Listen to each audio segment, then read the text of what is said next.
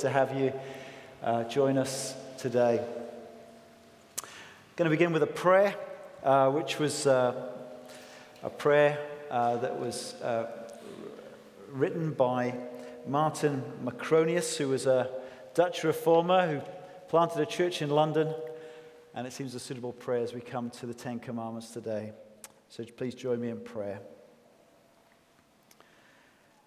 O Heavenly Father, whose law is perfect, converting the soul, a sure testimony, giving wisdom to the unlearned and enlightening the eyes, we humbly implore you, through your boundless goodness, to enlighten our blind intellect by your Holy Spirit, so that we may truly understand and profess your law and live according to it.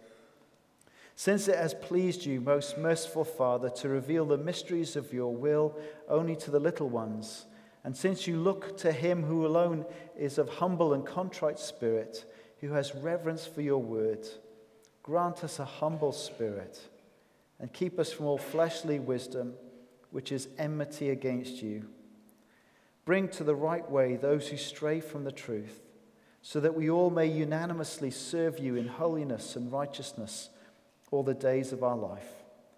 We ask this from you, most merciful Father, in the name of our Lord and Savior, Jesus Christ.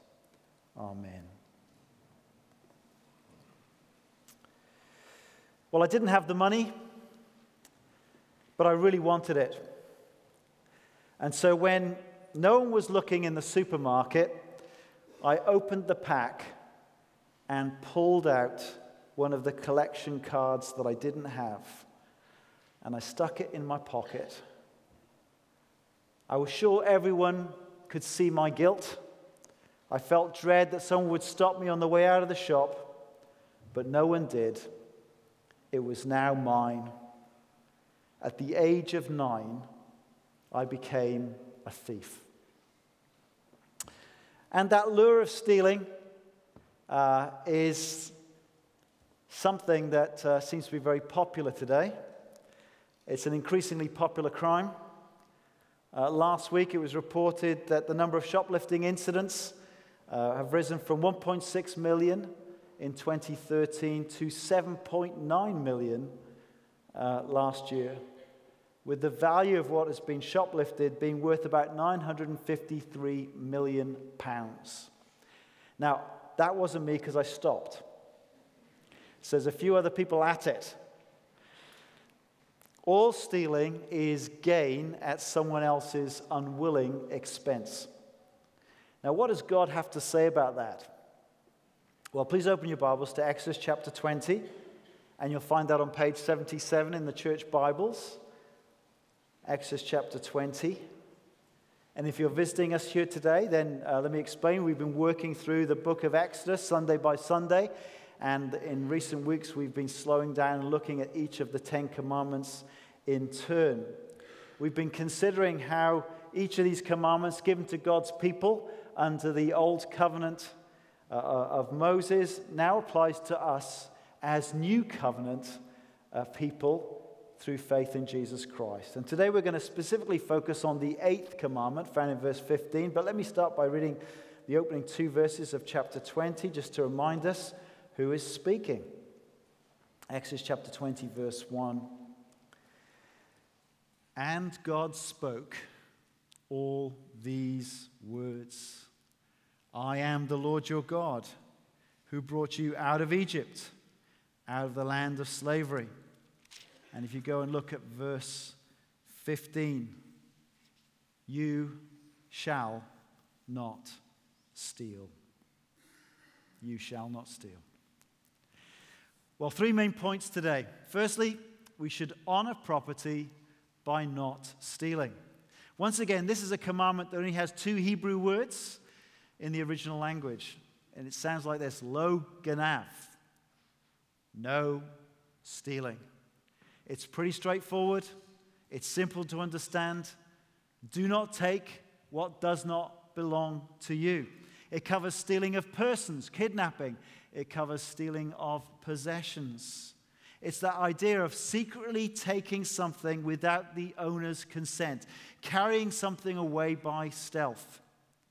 It's a clear command that is broken so often that it touches every person's life here today. Back in about 7 years ago, my family and I were on holiday in France when we had an email from our neighbor across the road saying, is there any reason why your cars are not in the drive?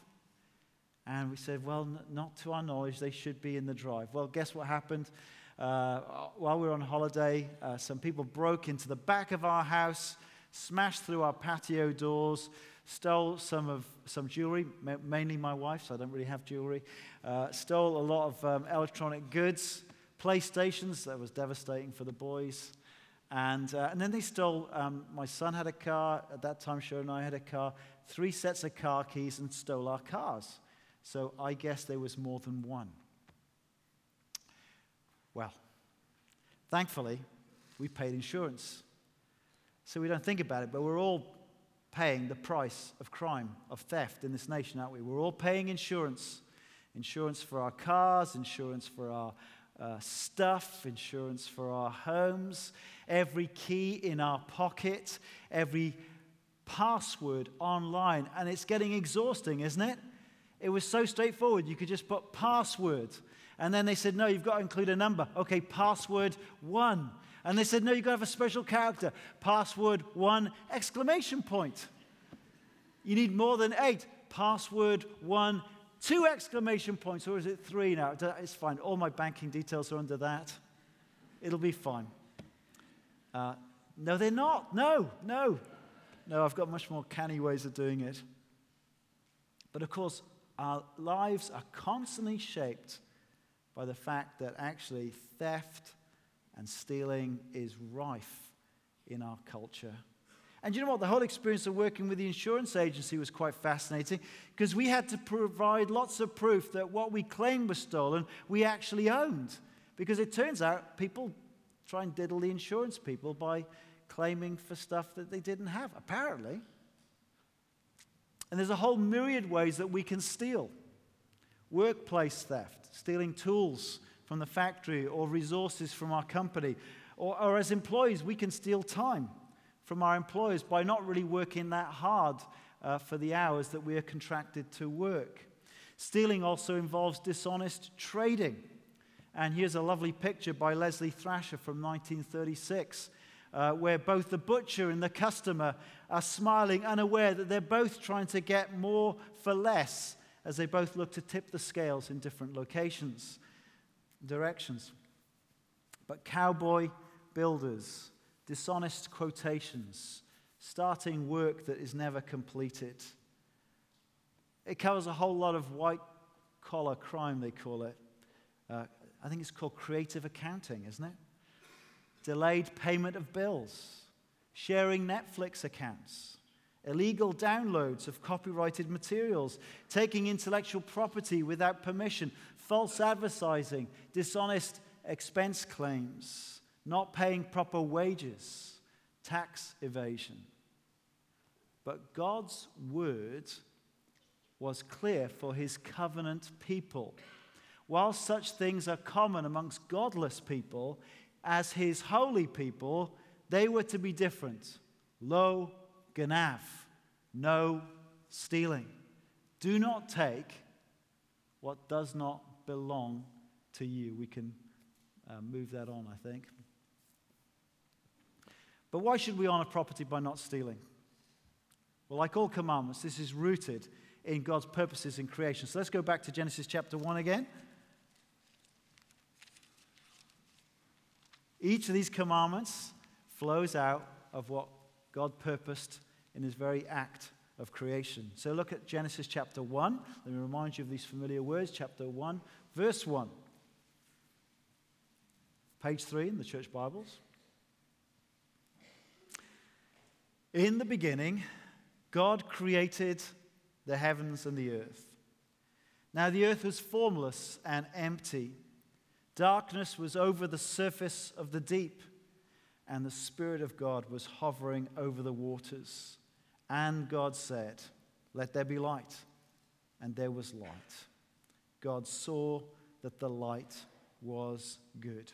Here's the point. All of creation belongs to God. The land, the sea, the minerals, the gold, the silver, the diamonds, the lithium, the animals, the cattle, the sheep, the fields, the plants, they all belong to God. He created it out of nothing by his powerful word. And God said, and it was so, and God declared it was good. The Lord God created it all on his own, by his own power and wisdom. We learn from the New Testament that the Word through whom God created all things was God the Son, who took on human flesh, the man Christ Jesus, and the Spirit of God hovering over the deep. The third person of the Trinity is the means by which life is animated throughout all of creation.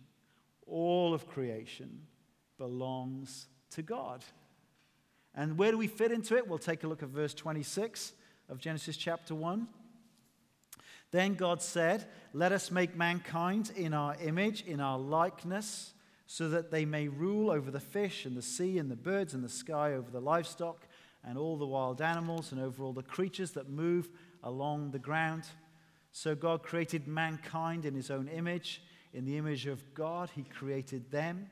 Male and female, he created them. God blessed them and said to them, "Be fruitful and increase in number. Fill the earth and subdue it. Rule over the fish in the sea and the birds in the sky and over every living creature that moves on the ground." Then God said, "I give you every seed-bearing plant on the face of the whole earth, and every tree that has fruit with seed in it. They will be yours for food. And to all the beasts of the earth, and all the birds in the sky, and all the creatures that move along the ground, everything that has the breath of life in it, I give every green plant for food." And it was so. God saw all that he had made, and it was very good. And there was evening, and there was morning, the sixth day. And so secondly, note with me that we honor property by good stewardship. You see that mankind are given stewardship over creation for God's glory. Men and women are to be like God within his creation. As God creates, rules, cares for his creation, he created mankind to be his royal sons and daughters who have a delegated rule over his creation, to have the ability to be creative, to exercise authority and control over the animals, and to be gardeners and farmers who cultivate the land and grow plants for food. He puts them in the Garden of Eden, where there is work and there's enjoyment of their work done as an act of worship to God. There's gold in the land to be discovered, we find in chapter 2. There's the work of science to engage in, and Adam is called to carefully observe the animals and to classify and name them, which is the foundation of all science. There are the trees and the plants that are beautiful to look at and delicious to eat. Apples and pears and strawberries and apricots and oranges and raspberries. Oh, lunch is coming. All can be taken. All can be enjoyed except one tree in the middle of the garden, the tree of the knowledge of good and evil. This was the one tree that must not be eaten from on penalty of death. God gave mankind all these things to be temporary custodians of them. We're entrusted with the wealth of God's creation to be good stewards who care for it and live productively within it in humble submission to our Creator, doing it all for his glory. That's how God created the world. But of course, it doesn't really describe the world we live in today, does it? The disorder, the crime, the social breakdown, the violence, the war and destruction we see today came about because Adam and Eve were deceived by Satan. They rebelled against the rule of God. They became thieves, taking the fruit of the tree they were told not to take. We want more. We want more land, and so we fight to take it. We live in a sin-cursed world of our own sinful making. Mankind wanted all of creation without wanting to recognize the Creator. his authority and his will. And many live today as if there's no creator. And as a consequence, the only thing they deify is the world. They live for the possessions. They live for the stuff. That's their God, rather than the God who created all things. And yet God is so incredibly gracious and kind. He continues to bring sunshine and rain, to bring crops in season, to provide us with plenty of good, to fill our hearts with joy. He's not far from any of us, the apostles preached in Acts. And throughout history, he has actually kept graciously calling men and women back into relationship with him. So if you read on the book of Genesis, you're going to come across Abraham.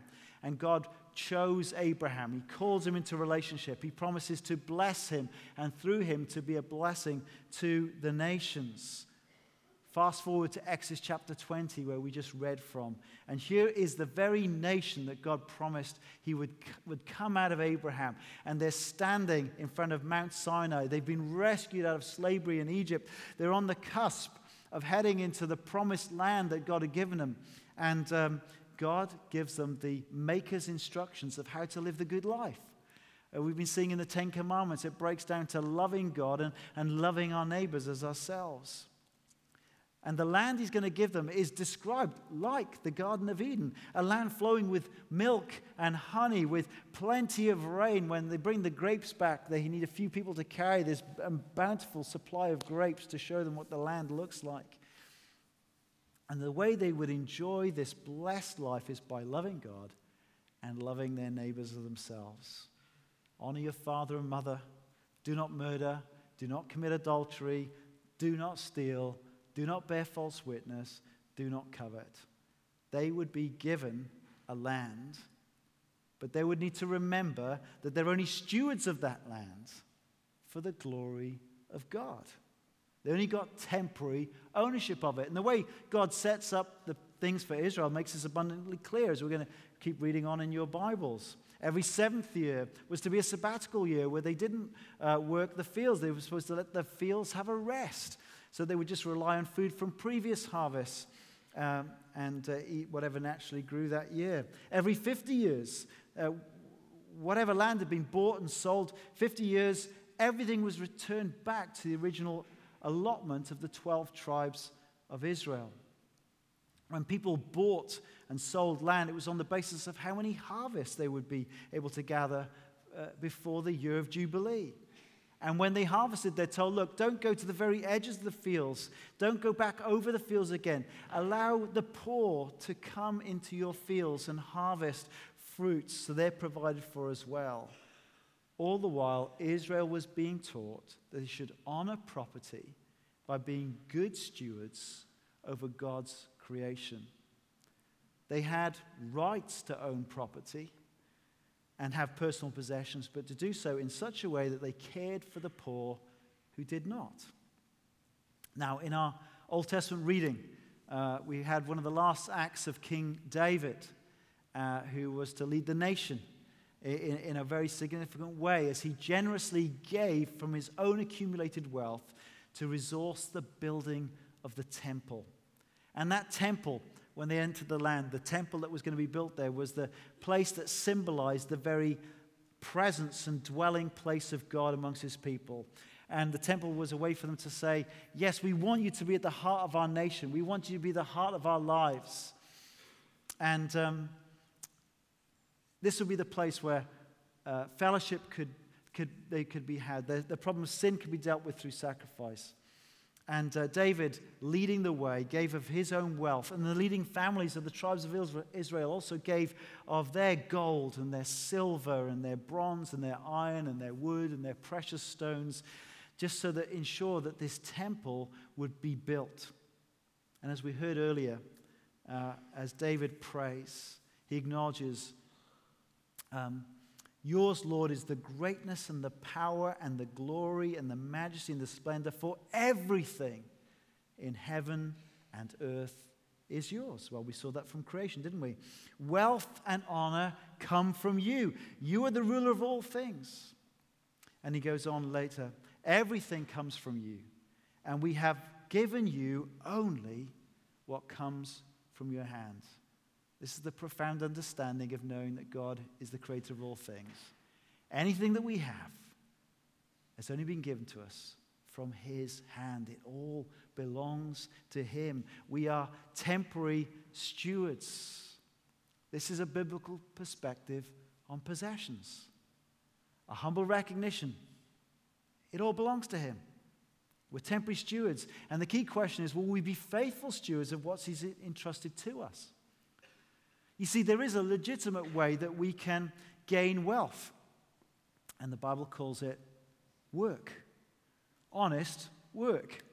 And so the lazy sluggard in Proverbs is told to look at the ants. Go to the ant, you sluggard. Consider its ways and be wise. It has no commander, no overseer or ruler, yet it stores its provisions in summer and it gathers its food at harvest. How long will you lie there, you sluggard? When will you get up from your sleep? A little slumber, a little folding of the hands to rest, and poverty will come on you like a thief, and scarcity like an armed man. That's the legitimate way to gain personal wealth. It's through honest work. And then Jesus, remember, tells us a parable about the master who gives gold to his servants. He's going on a long journey and he calls his servants in, and then the one who receives the 5 bags of gold, as soon as he receives them, immediately goes off and puts the money to work. And so when his master returns, he's able to actually double the investment. And so he returns 10 bags of gold to his master. Well done, the master says. Well done, good and faithful servant. You've been faithful in a few things. I will put you in charge of many things. Come and share your master's joy. And then the man with 2 bags similarly was able through business and investments to return 4 bags of gold. Well done, good and faithful servant. But the servant entrusted with 1 bag of gold did no investment. He didn't even put the money in the bank to gain interest, but he hid it in the ground. He was a wicked and lazy servant, deserving of condemnation, Jesus says. God's people are to honor possessions by not stealing them, but instead by wise work and good stewardship to live productively in this world to the glory of God. You see, to steal is to rob other people of the resources that God has entrusted to them to provide for them. And we're dishonoring our neighbor and failing to love them by stealing their resources. And in so doing, we are actually dishonoring God by showing that we don't trust the Lord God to provide for us through the regular means of honest work and dependence upon him. Thirdly, we should honor property by sharing with those in need. See, in our sinful rebellion against God, it's shown in many ways, isn't it? But it is shown in this culture of crime and theft that's all around us. It's gaining at someone else's unwilling expense. And do you know what? There are many thieves in this building. I've already told you I was a thief at the age of 9. And I'm the pastor here, my goodness. Have you stolen anything? Have you stolen time? Stolen resources? Have you stolen? You're a thief. And the 10 Commandments stands over you in condemnation. But here's the wonderful thing. Saving grace makes us rich.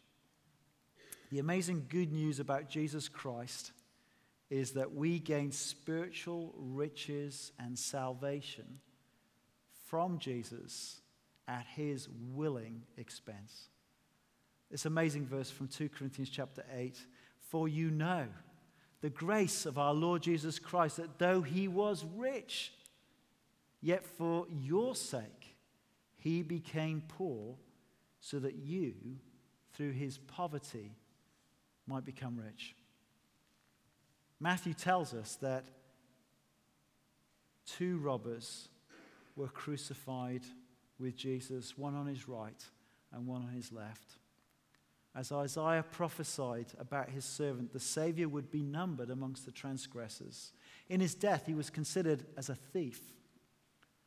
The one who was co-equal with God did not consider his equality with God, his position, his wealth, his power as something to grasp, but actually as the very reason to give. And he made himself nothing. He took on human flesh, he became a servant, and then he went to the humiliating death of the cross.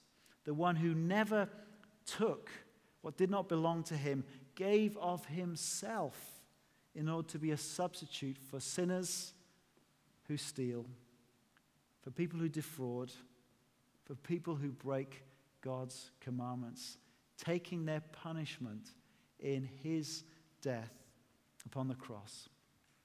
He was rich, made himself poor, so that through his poverty we might become rich. Rich in righteousness, rich in access to a holy God, rich as those adopted into his family, rich in receiving every spiritual blessing in Christ, rich in inheriting the earth. Don't bother stealing it. You're going to get it in the new heavens and the new earth. And no one's going to take it off you. It won't corrode and be stolen there. This saving grace makes us rich.